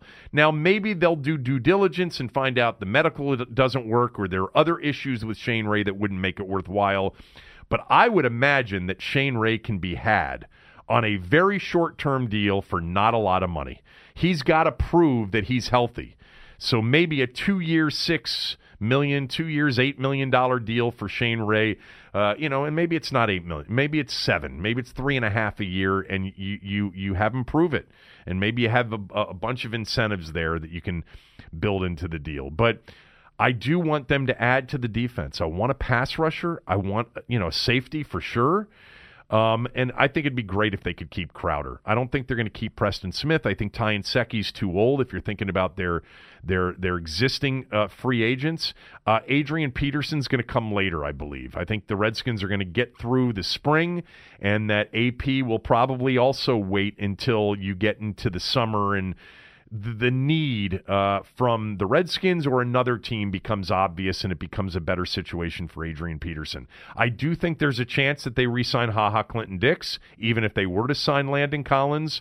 And I think that takes care of their existing free agents. We know that Jay likes Byron Marshall, who's I think a restricted free agent. I think Mo Harris is also. And actually, the other guy that's a restricted free agent is Rob Kelly. I don't know if any one of those three are coming back. But anyway, next week starts what is a busy time. I thought the most interesting comment that Cooley made this morning with us is that none of this is being driven by Dan. That the decision to bring Bruce Allen back was a decision to continue, as he has for the most part, and I know most of you don't believe it, but for the most part, stay out of it much more so anyway than he used to. And that Bruce is running the team. But he also, I think that's a significant thing because how I have felt in the last few weeks that Dan can't do another year of, subpar average players for good deals that don't move the needle. I just think this is a move the needle situation for him, but it sounds like Cooley thinks that is not the case. That doesn't mean put it this way. If they trade for Antonio Brown, if that's still on the table, that reeks of Snyder being involved. And I would call Cooley up and say, Dan's not involved? Come on. This is a ticket-selling, jersey-selling move. It's a move to help the team, but this came from the top because that's not a Bruce move. Although then again, they got Deshaun Jackson for a great deal, and he made the move on that. Anyway, it's going to be exciting, I think, the next few weeks. And every day we'll try to, figure it out and watch it go through. And I was going to say also that if for whatever reason there's news that breaks over the weekend that's big news, we'll come in here and do a podcast. Let me tell you about Farish Chrysler Dodge Jeep in Fairfax. If you are thinking about something new, give Farish a shot. Ralph Perkins has been a good friend of mine for years. He runs the store at Farish. It is a great dealership where you will be taken care of if you head out there. They're right there in the heart of Fairfax, in Fairfax Circle. And right now they've got the best rebates they've had all year long on most of their vehicles. If you've been thinking about a Jeep Cherokee, a Jeep Grand Cherokee, or a Jeep Wrangler, plenty on the lot. You'll get a great deal on those. Same goes for the Ram pickup. You can find out all you need to know at farishcars.com. They're located right there in Fairfax Circle. Ask for Ralph, but if you go to farishcars.com, you'll see live inventory, live pricing, and their best deals. Let's bring in Andy Poland. He's got a few anniversaries to go through. We'll get to those in a moment, but let's start by getting your thoughts on the Redskins trade for Case Keenum. What do you think?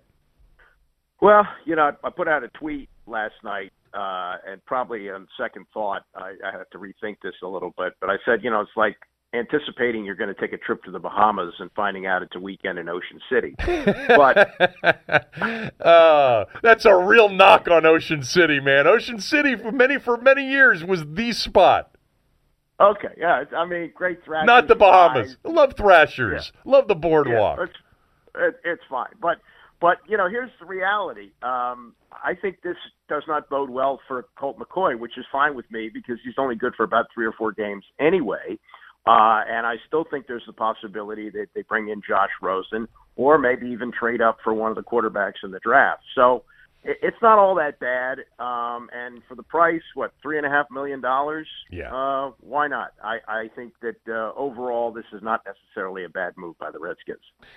Yeah, I think, and Cooley just spent a long time with us, and we sort of shared the same opinion that this is an insurance policy at $3.5 million, an insurance policy on if Colt's not good enough, if Colt gets hurt, if they're not able to get a young quarterback like Rosen or somebody in the draft that's ready to play.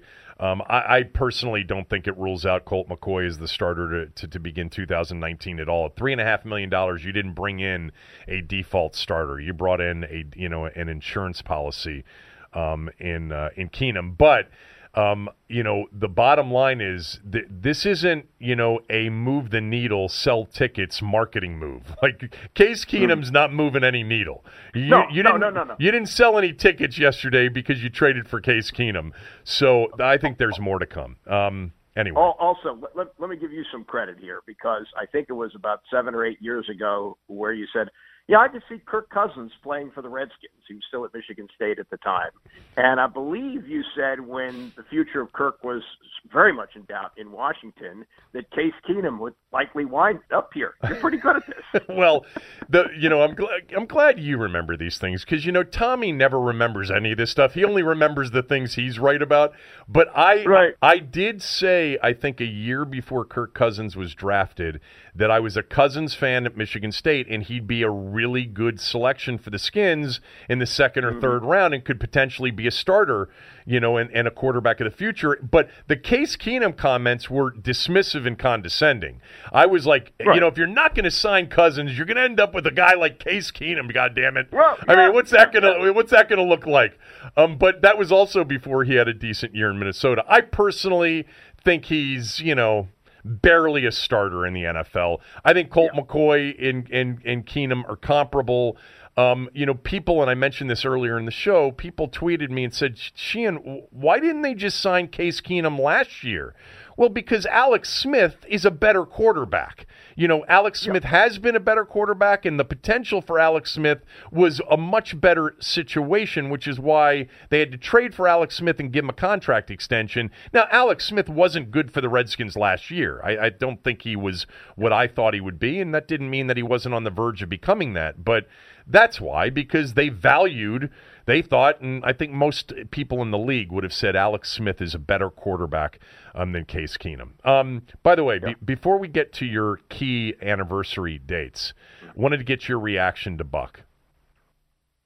Oh, God. I mean, the most galling thing I read concerning this was what Phil Hochberg, his lawyer, said about it, that there were concerns about his chemistry with Kara Lawson.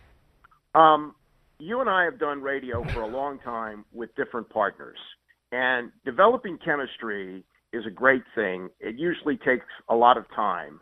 And for them to conclude in less than 2 seasons that Kara Lawson and Buck don't have good chemistry is absolute nonsense. They got rid of somebody who had great chemistry with him in Phil Chenier. He didn't have to go. But if they bring her in and they feel, it's up to Buck to develop chemistry with her, that's a joke. That's an absolute joke, and that's disgusting.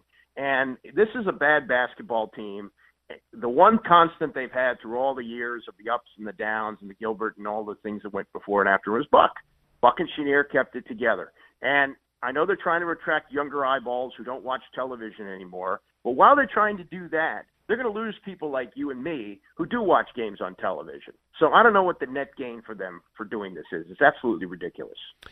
I mean, I just you're 100% right on all of that. It's so interesting to me because we've dealt with program directors that have not understood that. First of all, chemistry is not guaranteed. In fact, it's unlikely, when you pair two people. Secondly, if it happens, it rarely happens right away. It takes a while. And thirdly, I would add to this, I watch a lot of Wizards games, probably too many for the product that they are delivering. But I actually think that Buck and Kara have very good chemistry this year. I do. I could sense last year. Lucky. Yeah, I could sense last year that it was, they were trying to figure it out at times, which is, only natural. But I actually, in listening to them, I miss Phil, don't get me wrong, but I think the broadcast team of Phil and Kara and also Chris Miller, who I think does a great job in his role, I think it's a very good broadcast. And I give Buck a lot of credit for that. You and I both know this, that, you have to have some ability and versatility to make it work. And Buck's done that. I'm going to give you an old school thing on this. You may not remember him, but there was a guy named Dave Dial who used to do the college football on ABC. ABC. Yep. And then they hired Warner Wolf in the 70s, and they wanted to spice it up. So they put Warner in with Dave Dial. Well, Warner has since told me that Dial never spoke to him off the air, did not welcome him in, so there was going to be no chemistry anyway because Dial resented his presence.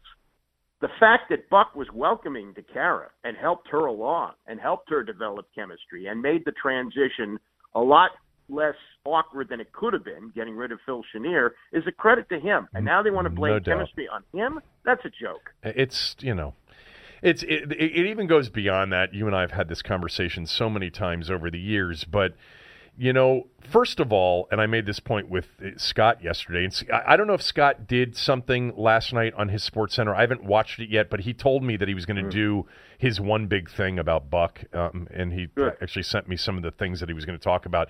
I don't know if he did or not, but but there are two things. One, Buck's still really good. Like, he hasn't lost his fastball. It's one. If we were having this conversation about Dick Stockton as our local guy, or Jack Buck at the end of his career, okay, we understand. He's not that good anymore. Buck is still great.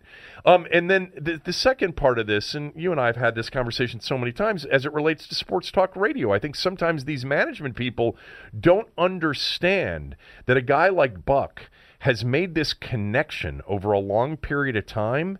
He's become a habit for people that they don't want changed, and thinking outside the box and cutting edge and, all the monumental Ted and Zach and the whole thing. That's great. I mean, go push your sports betting and have your basketball team suck until your heart's content. But you got to understand that, change for change's sake, or the idea of being outside the box thinkers and being impressed with yourself in the way you think and the way you operate, you're going to alienate a lot of people, because he has connected over a long period of time with a lot of people, and he's still really good at what he does.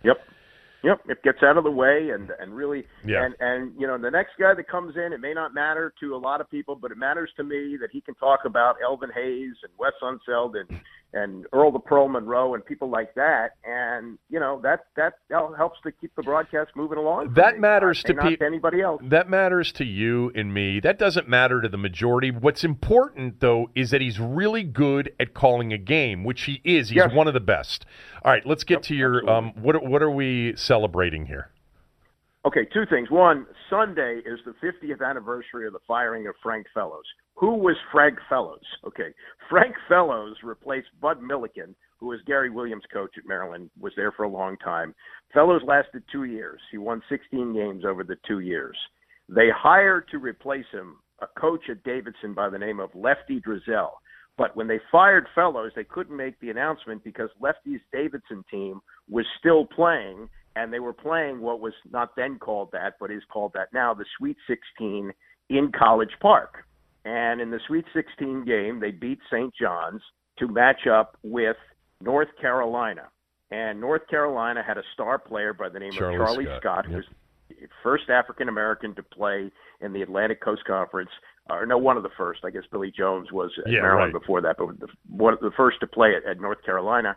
And Lefty almost had him. Lefty almost got him at Davidson, couldn't get him.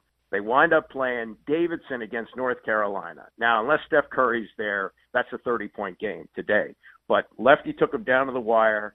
With 2 seconds to go, Charlie Scott hits a 20-foot jumper, and North Carolina wins 87-85. That's as close as Lefty got to the Final Four.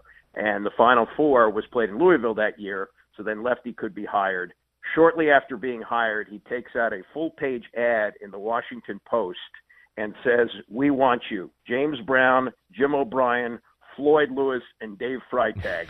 You got O'Brien. James Brown and Lewis went to Harvard. Freitag went to Boston College, had no career. And that was the foundation of what he was about to build, to put together one of the great programs in the East, and certainly the great programs that Maryland had ever had.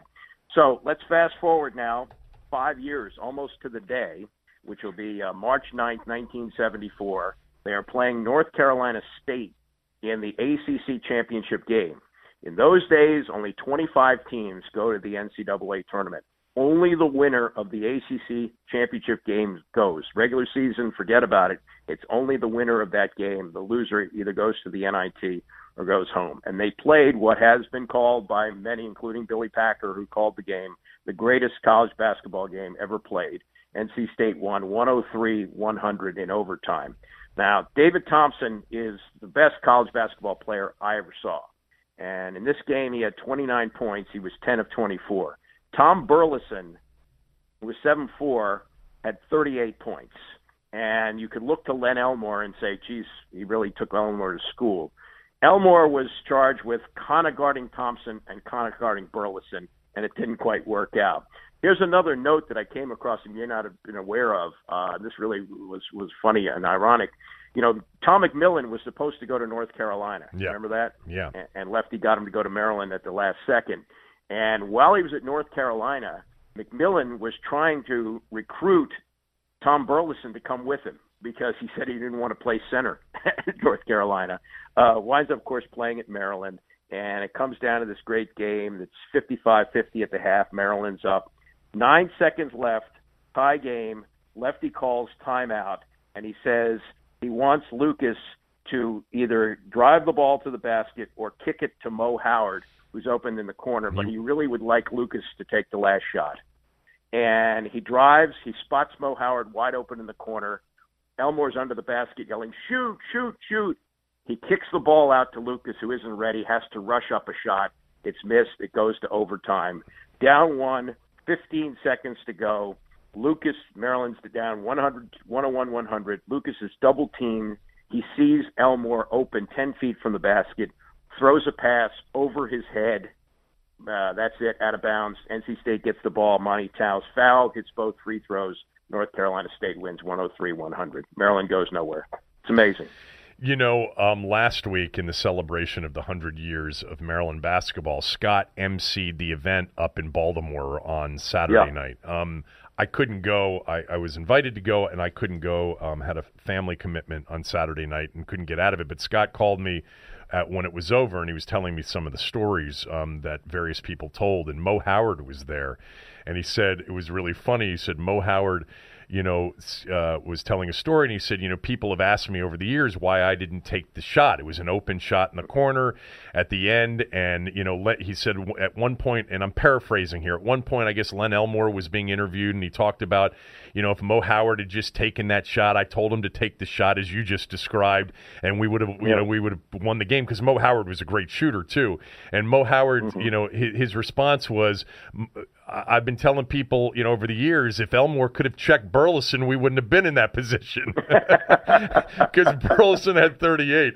And I would, Scott said that was one of just an incredible, you know, list of stories that were told last week. I'm really upset that I missed it. But anyway, a couple of things. Number one, I agree with you. I've always felt that David Thompson's the greatest player that I've ever watched in college basketball. With that said, I have watched that game many times, you know, as it was broadcast, you know, by Jefferson Pilot, you know, with you know, of course, Billy Packer and Jim Thacker on the call, the famous, you know, ACC basketball pairing for those of you out there that are Andy's age and my age that grew up watching Sale with the Pilot and the ACC games with Thacker and Packer. And, you know, about that game, it was a pure game. And, you know, Feinstein, I remember in describing the game, talked about the lead official in the game. At one point, there was some, you know, bickering back and forth, and the referee got in the middle of it and said, not in this game. Not in this game. This game's too good for that. And there was one turnover in the entire basketball game. But the one thing you notice when you watch this, there's no defense played in this game. I mean, none. There is no pressuring of the ball. There's the offenses run without any problem whatsoever to get the shots they want to get, which are all open shots. That's the way it was played. I won't get into the conversation I had with Tommy the other day about watching the 1963 NBA Finals and saying to Tommy the other day that I think DeMathis' 2019 team could have beaten the 63 Lakers. But that's beside the point. David Thompson was not only the greatest all-around college basketball player I've ever watched, but for me, and I know you remember Kareem or Lou Alcindor, and Walton was clearly a star, but Thompson, for me, was the first big star in college basketball. He was a massive star, and he went to Denver in the ABA instead of going to the NBA, and he was involved in the famous 1976 ABA slam dunk contest, which Julius Erving won, beat David. I came down to Thompson and Dr. J, but I think George Gervin was in that, and I think was Artis Gilmore? Artis Gilmore may have been the fourth player in that dunk contest. He was in the ABA. Yeah, but either him or Larry Keenan, one of those two were the fourth in that slam dunk contest. But Thompson was incredible. He was unguardable. And Andy, in that game, I believe that Tom Roy and Owen Brown, the late Owen Brown, both guarded Thompson, and one player fouled out, and the other player ended up with 4 fouls in the game. Because he was impossible to check. He was absolutely, he could jump out of the gym. Yeah. He could also shoot. And, I mean, here's the thing about Thompson as a college player. I mean, we base so much now on what we see in the NCAA tournament. He did play 3 years at NC State, but they cheated to get him. So the first year they were ineligible. That's right. How Maryland made its only appearance with the McMillan-Elmore pairing in 1973. And then they, of course, won it in 1974. But 75, when he came back for what was his senior year, they didn't go. They didn't go to the NCAA tournament. No. So, 1 year, and he's known as, maybe the greatest or certainly among the greatest college players ever. Yeah, that final year was the year in North Carolina and I think Virginia both went to the tournament in that final season in the ACC for Thompson. But, in 73, Maryland went to the tournament. They were a top 10 team in 73, but they lost the ACC championship games, I think it was 76-74 to NC State, in the game that doesn't get talked about, which was also a great ACC final. But because State was on probation, Maryland went, and Maryland got to the Final 8 that year. They got to the Elite 8 and lost to Providence and Marvin Barnes and Ernie D and that particular team. Lefty had 2 Maryland teams that got to the Elite 8. They got to the Elite 8. I'm sorry, in 75, it was Maryland and North Carolina that were in the tournament. But Maryland went as the ACC regular season champion in 75, but they didn't win the tournament. But they went to the Elite 8 that year and lost to Louisville and got blown out in that Elite 8 game by Denny Crum in Louisville. But that was it. That and the Davidson story that you shared. Lefty, had 3 or 4 Elite 8s. Was it 2 with Davidson? Didn't he have 2 Elite 8s with Davidson? I don't know if he had another one, but I know that one, and that one was damn close. And I think he still would have become the Maryland coach if he got to the Final Four, because they weren't winning it that year. UCLA was obliterating everybody. Yeah. But if he'd have gotten to the Final Four, I still think he would have gone to Maryland, but it would have made the choice more interesting. Yeah, he went. I just pulled it up. He went to the Elite 8 in 68, went to the Elite 8 with Davidson in 69, and then with Maryland in 73 and in 75. And he never got closer than the Sweet 16 after that at Maryland, even though he had a lot of teams that we all thought, over the years at Maryland were Final Four, talent and contenders. And, some of those teams had devastating losses.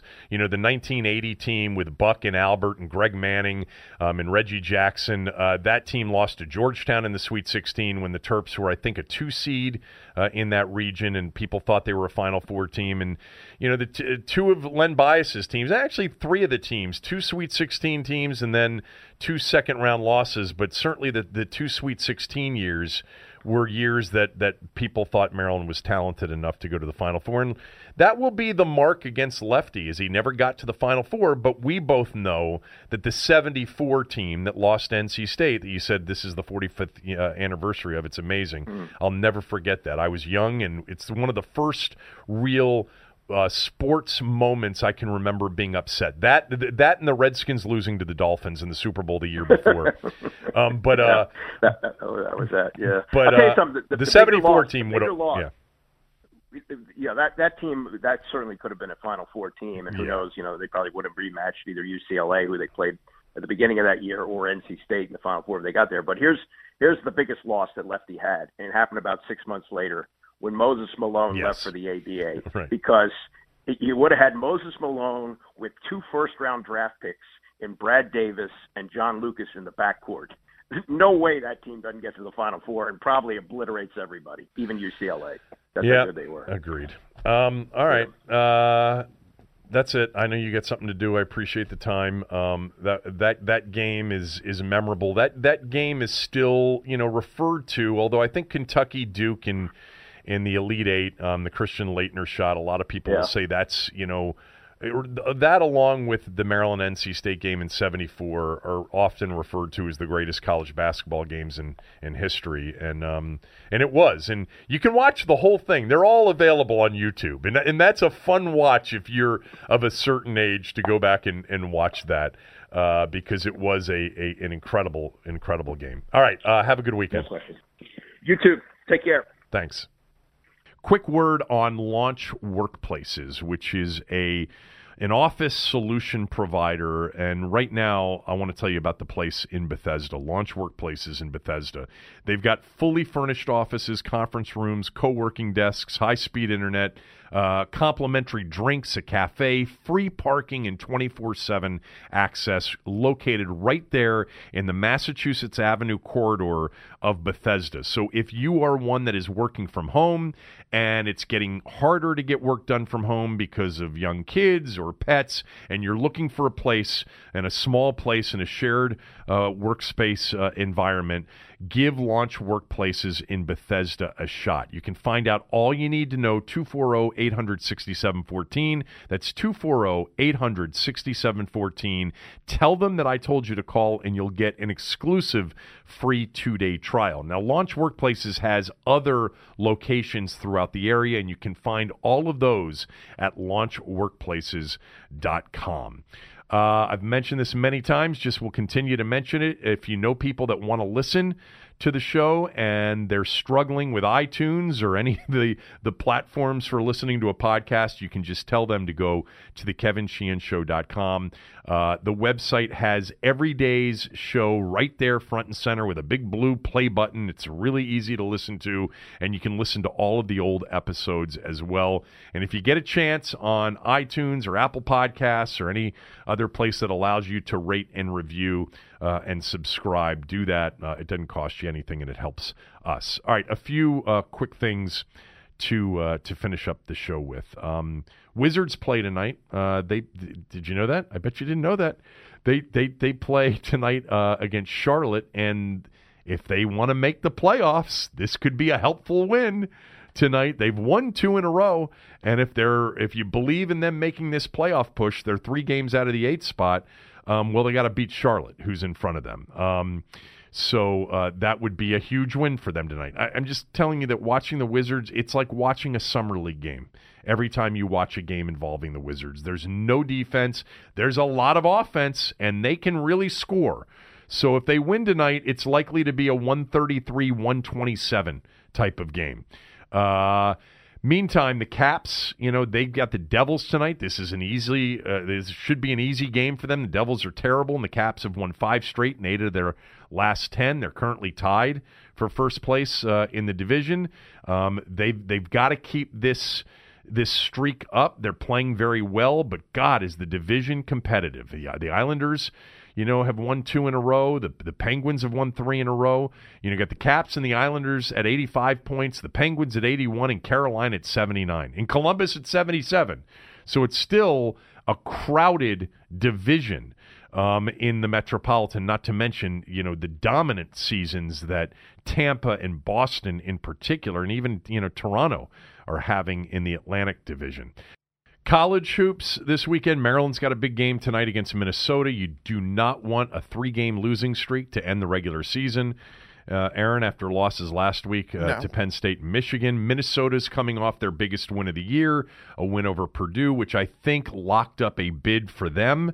Maryland's chances for the double bye still exist. Didn't help last night that Wisconsin blew out Iowa by 20. But if Wisconsin were to lose at Ohio State on Sunday, if Purdue beats Northwestern, if Michigan State beats Michigan, and if Maryland beats Minnesota, then Maryland's got the double bye. What Maryland needs to worry about is winning tonight, ending the regular season on an up note. They're 7-point favorites tonight. It's a gold rush game.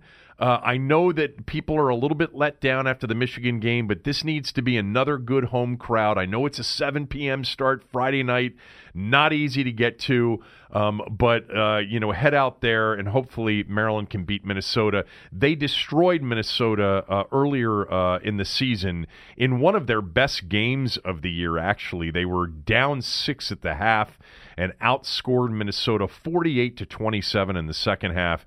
It was one of Anthony Cowan's best halves of the year. Stick Smith had a great game, and Maryland really, it was a game in which they played and forced tempo and rebounded and played good defense. They went from man to zone in that game in the second half. It was a huge move by Turgeon that ended up really paying off, and they won going away. They need to get a win, and then we can sit back and hope that everything else happens to get Maryland into that double bye situation in the Big Ten tournament next weekend. It's a great college basketball weekend in general.